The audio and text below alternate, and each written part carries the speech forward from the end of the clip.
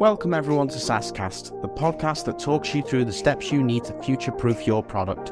Whether that's building the ultimate marketing team or taking your products global, our guests will help you grow, scale up, and work smarter. Hi Mark, thanks so much for coming on SaaScast today. It's a pleasure to be here. That's great. I think our audiences are really going to benefit from this conversation today. Before we get started, I'm sure we'd just love to hear a little bit more about your area of expertise and your background and your sort of journey to your current position. Okay, so my name is Mark Sherwood. I'm a London-based lawyer. I got a company called Clearview Legal. You can find clearviewlegal.co.uk if you're interested, look it up. I'm a lawyer that specialises in SaaS and tech, and that's across a number of areas like fintech, obviously, prop tech, med tech, SaaS generally, really. Like a lot of lawyers, I started off working law firm, then went in-house, became head of legal and so on. I stopped working for a lawyer for a bit. I was head of sales and service realignment for a company that was trying to fix its sales and service. I then stopped doing that. I was looking around for the next thing to do. People kept asking me to do legal things for them. So I kind of went back to being a lawyer, and that's what I now do. I've been doing that now for, I think, 10 years on my own. And I kind of specialize in SaaS contracts. That's great. And, at Future of SaaS, we're always trying to sort of, our main goal is to kind of help SaaS startups to scale. And obviously that's looking both at the buyer and seller perspectives. When you're looking to scale, you're wanting to build out your tech stack, form a lot of crucial partnerships, but also obviously sell contracts to businesses or individuals. So I'm just wondering, if we could hear from your perspective, because that was my very kind of brief rundown of it, but from your expert perspective, why is it so crucial for SaaS companies, especially startups, to have such a firm handle on this? Okay, well, I think as you point out, there's two sides. There's the buy side and then the sales side, when you're buying SaaS and when you're selling SaaS. Let me talk about the buy side first, right? There's a number of things which you'll get technology, which you'll get delivered effectively via SaaS. Some are important to you and some are not. Gmail, for example, right, is important, but it's a commodity. You can get it from someone else. It doesn't matter who you get it from. So we're not concerned about that. What would be concerned on the buy side is foundational SaaS, kind of technology that's foundational for your business. A good example would be, let's say you're starting a bank and you're going to get your banking technology from Mambu, right? Well-known supplier of SaaS banking technology. That's a critical contract for your business. If that contract falls over or there's a problem with it, that impacts your business directly. Similarly, if you're a payments processor, you might want to get your foundational contract.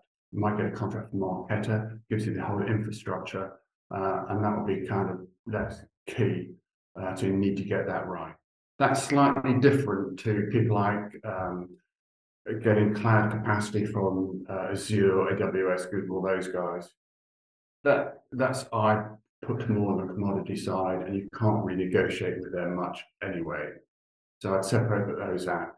That's the buy side. Then on the sales side, and I'm talking primarily here about B2B sales, when you're selling to business rather than selling to consumers, because you can't, in most countries, the terms of sale to consumers are pretty much dictated by the law, by the general consumer protection duties. There's not much you can do.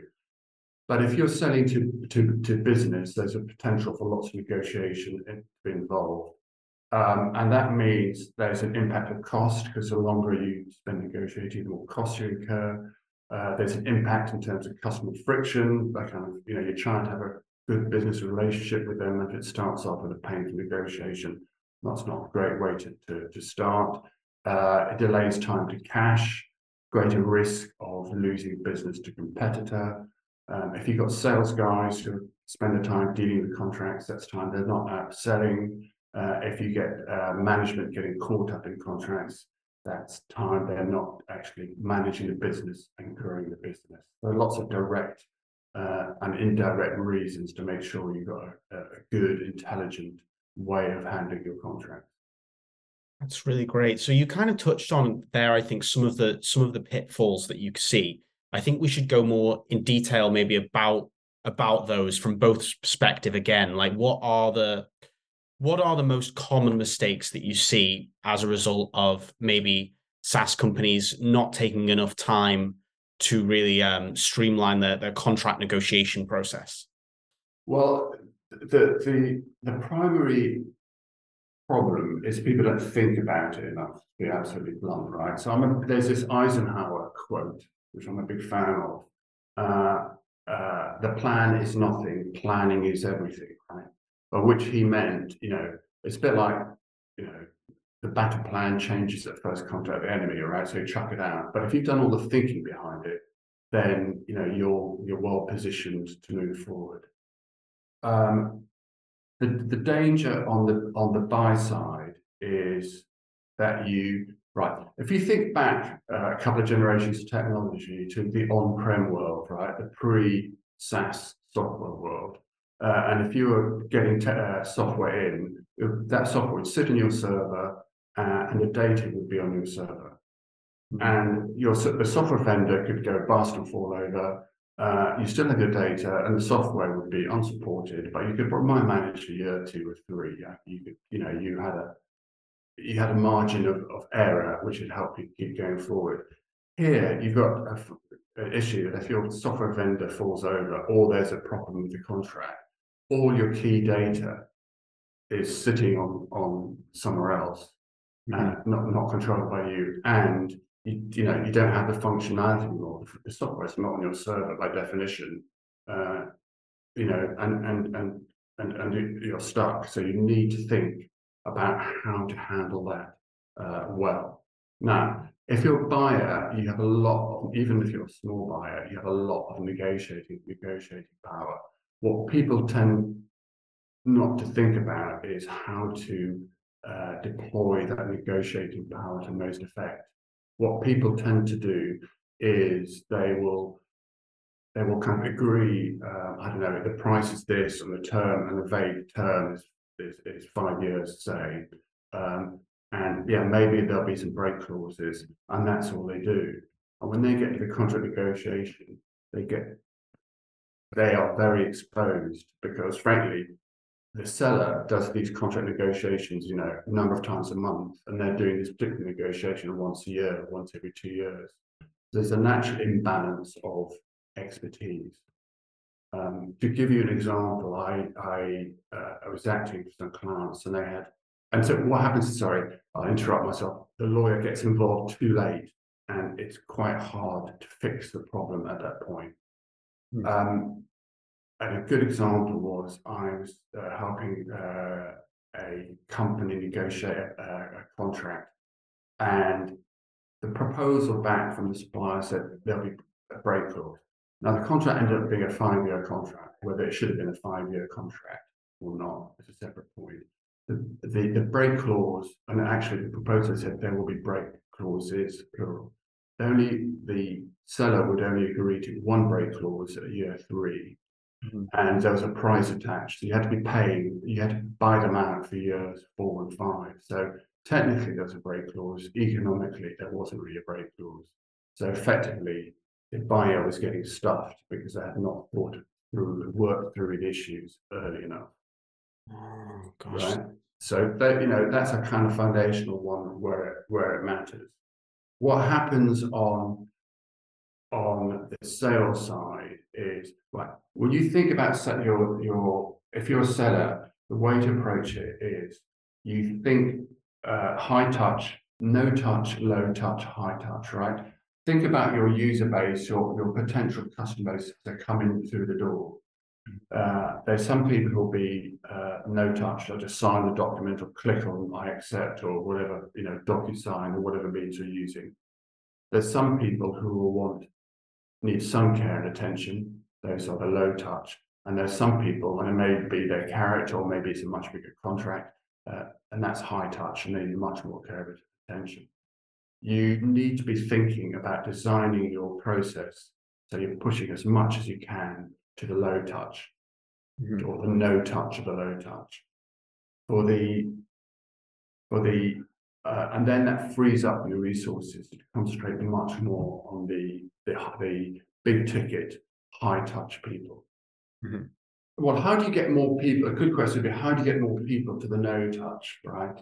Yeah. Because that's kind of what you really want as a vendor is Mhm. people just to sign your contract and not ask any questions, right? That's the ideal state that you're aiming for. You may never get there, but that's kind of what you aim for.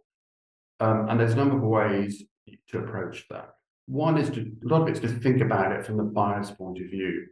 There's only about eight issues which a SaaS buyer will typically be concerned about. And they are things like, am I locked in? How can I exit when I need to exit? Um, what about my data? Can I retrieve my data whenever I need to? Yeah. That's the picking. What about the GDPR issues? Am I protected? Will I look like a fool to my boss if I've signed something up and it goes wrong? Information security. Am I getting decent information security or not? What do the service levels look like? Will I sign up to the contract and then the vendor I'm dealing with gets seduced by someone else and spends all their effort dealing with someone else. So there's only about 8 key issues that anyone buying SaaS will be concerned about, which means that if you're selling SaaS, there's kind of about 8 key issues that you should be thinking about from their point of view. If you can explain those issues ahead of time to them Mhm. and get them comfortable, then it makes the whole contracting phase a lot easier. And I think people miss a lot of opportunities on that. So, for example, take information security. You could easily have on your website a little video explaining why information security in this for your particular SaaS offering is really good, Mhm. right? You don't, and then when people come to look at the contract, see what it says, provided it doesn't say anything radically different, you kind of smooth the way to make the contract that much easier to sign. I see. So it's kind of about utilizing, leveraging your technology and your resources to kind of deal with the low touch part, the easy solutions, and then freeing up human Yeah, yeah, personnel to deal with more complex issues, yeah, essentially. yeah, Yeah. yeah, yeah. And that should be your general approach: is how can I make it easy for the customer to sign? I'm just going to pause you right there to tell you all about the future of SaaS membership. Whether you want to grab one of over 90 templates covering everything from product marketing to customer success, read our exclusive members-only articles with SaaS gurus from the likes of Calendly, Klarna, and Link Squares, sit back and watch over 1,300 hours of presentations from SaaS experts at some of the world's most trusted brands, or catch up on insights gleaned from the future of SaaS and its 14 sister memberships and their private communities, our membership plans have it all. On top of this, enjoy complete access to our virtual events and discounts to our in-person summits. The membership plan is designed to give aspiring and fast-growing startup leaders the knowledge required to grasp every element of the SaaS landscape, tapping into tried and tested business-wide strategies employed by some of the biggest and brightest companies, both startups and enterprises. To become a member, just head over to www.futureofsaas.io and click the membership button at the top of your screen. Now, back to the episode. Now, one of the things you often come across, and it's quite bizarre, I think, is you come across a modern SaaS company, and it's got a fantastic website. The way it talks about itself is great. Its culture is great. Really, customer oriented, customer facing, very open. And then their contract arrives, and it's something a bit like the medieval ages, right? It's kind of aggressive. Uh, it's not aggressive; it's passive aggressive, very one-sided.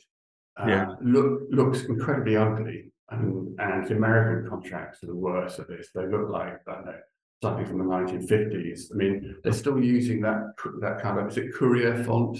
The kind of the font people get on typewriters. Things in capital letters. And you kind of think, well, hold on, who am I talking to? I thought you were kind of Yeah. modern, friendly, approachable, and suddenly this kind of thing, from the seller emerges. And there's a kind of huge disconnect. And contracts don't need to be like they can look. They don't have to look like works of art, right? But they can look kind of decent. They can respect the styling that the rest of the company has. To put it that way. Clauses don't have to spread over 2 pages in kind of long, sentences with 92 words in them. Yeah. The stuff can be written in a way that is easy for people to understand and approachable, and frankly, you take the view it's kind of plain and rude to put in front of someone or kind of really complicated contract where had you make a bit more effort, it would be kind of easier for your would-be customer to understand. So we're sort of going back again, I suppose, there to like kind of how if you just get the easy things right, it can make the process so much smoother. I mean, there's a more, I mean, if you're seeing people, I mean, just the presentation of the contract, as you were saying, is not a hard thing to get right. I'd imagine if you put a bit of time into it, but it can have absolutely disastrous consequences. I mean, you as a customer would not feel like your data was secure with somebody who gave the impression perhaps that they weren't as professional as they seemed on their landing page, maybe. Yeah, no, absolutely. Yeah. And so there's that issue, and then Yeah. there's that time wasted talking about it. Yeah. Then there's the kind of frictional element in it. It's not a great place to be if you can avoid it. Yeah, absolutely. Yeah. And I suppose this is kind of what I wanted to go on to next is just the sort of frictionless, making it frictionless, the process. I mean, is that just a case, do you think of, like you said, having lots of doing preparation beforehand, making sure you've got these processes in place? Like what do our contracts look when we send them out, for example? Um, do we have somebody who's advising us on these things? Do we have personnel within the company who understand these things? How is it exactly? Like what do we need to put in place initially to make sure that this isn't a problem when we Well, get? I think the first thing to do is to appreciate it, that it recognize it as a process, right? Yeah. Most SaaS companies will be put together, people with a really good understanding of the technology, um, and what the customers are looking for, and that correctly is their primary focus. Yeah. But actually, and then when they get the contracts, they're kind of moving slightly out of their area of expertise. Like even lawyers, I mean, very few lawyers. Uh, Lawyers are trained to work by the hour, right? And that means if you're billing by the hour, inefficiency is your friend. Be absolutely blunt, right? So the legal culture is not a culture that thinks about process and efficiency, but actually closing contracts particularly if you're doing multiple SaaS contracts, a month, is a process, and you need to start thinking of it right from the start as a process. Yeah. What often happens is that people sign their first contract, hooray! Then they get a few more contracts, still hooray! And then the whole thing suddenly has kind of evolved in a kind of unthought through way. Mm-hmm. What then needs to happen? People need to go back and think about it. Okay, how can I make this as easy for my customer as possible? What does it look like from a process point of view? What inputs do I need from to bring the contract together to make it as efficient and smooth as possible? I think the primary directly answer your question. Our primary thing is to think of it as a process, not just as a series of ad hoc interventions which Yeah. don't have any kind of relationship to each other. Absolutely. Yeah. I think perhaps a lot of SaaS companies, especially like, I think this is probably a problem that's tied in. It's inherently kind of with SaaS in terms of because of SaaS, we've seen this kind of democratization of technology startups, whereas perhaps we have people starting tech startups left, right, and center, Yeah. basically, who maybe, have been to good universities and know a lot about technology, but perhaps it's just something that they haven't even considered, the fact that what they're creating here is business. and they have to fall within the kind of the legal guidelines of the country that they're operating from, for example. And also, like you said, that maybe they haven't considered how time consuming and how costly the process can be. Certainly, I think that is probably what the issue that you're pinpointing there. Yeah. Yeah, and if they classified it as part of customer onboarding, right, Yeah. they would probably take it a bit more, pay more attention to it. Yeah. Um, Yeah, because we do talk a lot on the blog about customer onboarding and the importance of it. But funnily enough, I haven't seen that tends to be more about kind of the discovery phase of the customer journey from what I've read, when perhaps they're going on your landing page and they're going through the tutorials and all that kind of stuff.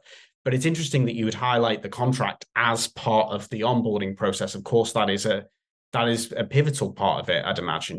That's when perhaps you can potentially scare a lot of people away. well, in the B2B world, definitely. I mean, in terms of classifications, here's the way I look at it. There's sales, right? Sales is a process of taking someone who's never heard of you up to the position that they want to buy from you. Okay, so that's sales is up to the position they want to buy from you. Then there's they want to buy from you up to they sign the contract. And I call that the sales contracting process. That doesn't get that much. Sales gets loads of attention as a concept and stuff.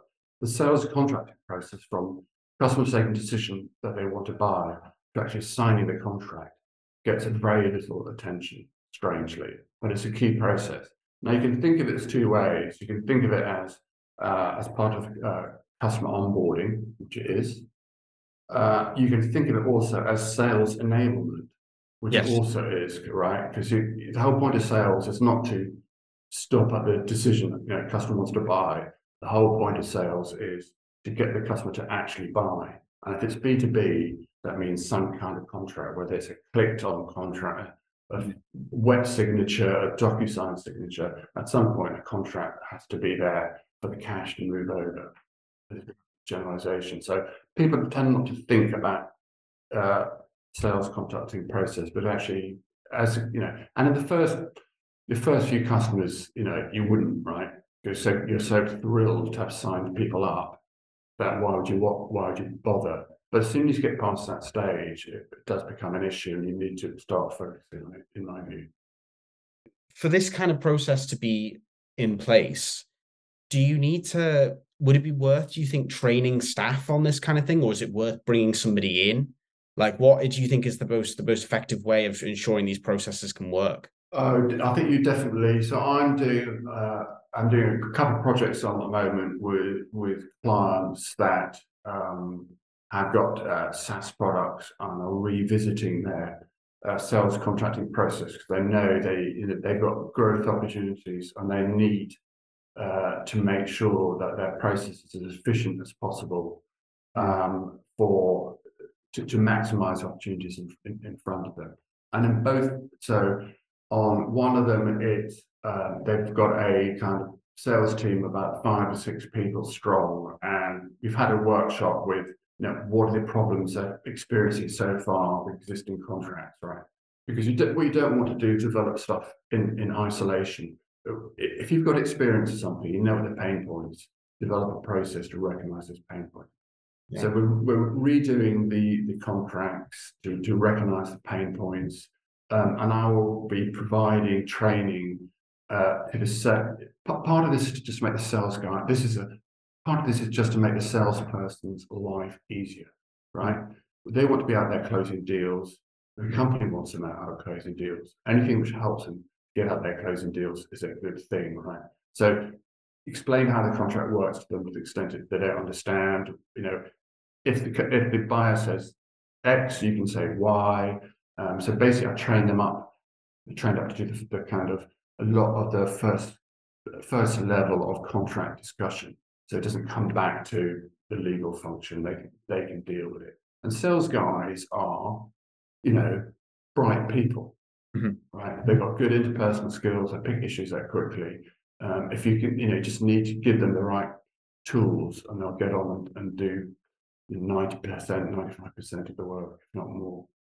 Yeah, absolutely. Yeah. And probably they've probably done the hard part by the time they get to the sales bit, haven't they? Because I mean, sales, Yeah, yeah. you have to Sales, be, yeah, yeah, you have to be a certain kind of person to do it. Certainly, like it's very kind of not just in terms of being bright, but in having that drive. I yeah, think it definitely takes a certain kind of person. So again, I think you're pinpointing there's kind of been a recurring theme here, which is just if you do a little bit of preparation, you can save yourself a lot of trouble later on. You know, you could do the hard bit and then don't fall down on something that's potentially easy as long as you have a process in place. yeah, absolutely. And if you're the owner of the company or the founder, I mean, good salespeople are hard to find, right? Yeah. And if they're caught up in a process which has a lot of contractual faffing about, you Yeah. know, you'll get a lot of churn because they will want to move somewhere where they can keep, you know, they can do more contracts per year because there's less fiddling around the contract because the sales contracting process is more efficient. So if you want to hang on to good salespeople, you've got to make it easy for them to be good salespeople. I'll put Yeah. it that way. Yeah. I suppose that kind of works. We keep coming back to again like efficiency and speed. And I think that's again going back to the buyer and seller perspective, wherever you're going, like that is really paramount for SaaS companies, regardless if you're looking to, when you're looking to scale. I think if you look at it from that perspective, that sort of really like shows why the most important thing is to be efficient because you don't want to waste time and money dealing with contracts that aren't going to go anywhere or trying to sell to clients that aren't going to sell, or aren't going to Yeah, buy. So that's why I think it's important for this discussion to highlight why good contract negotiation is will enable you basically attempt to scale faster through higher efficiency. Definitely. yeah, Yeah. agreed. Yeah. That's really, really great. So before we round off this discussion, Mark, I was just wondering, is there anything that we haven't touched on that SaaS companies really need to know about when negotiating contracts? Contract duration and well, let's start with contract duration and contract duration and pricing when you structure your pricing. Mhm. The tendency, right? Contract duration is a double-edged sword, right? Once you've signed the contract up, the customer up to a long-term contract, you think, hooray, you know, I've got a long-term contract, I've got great annuity revenue.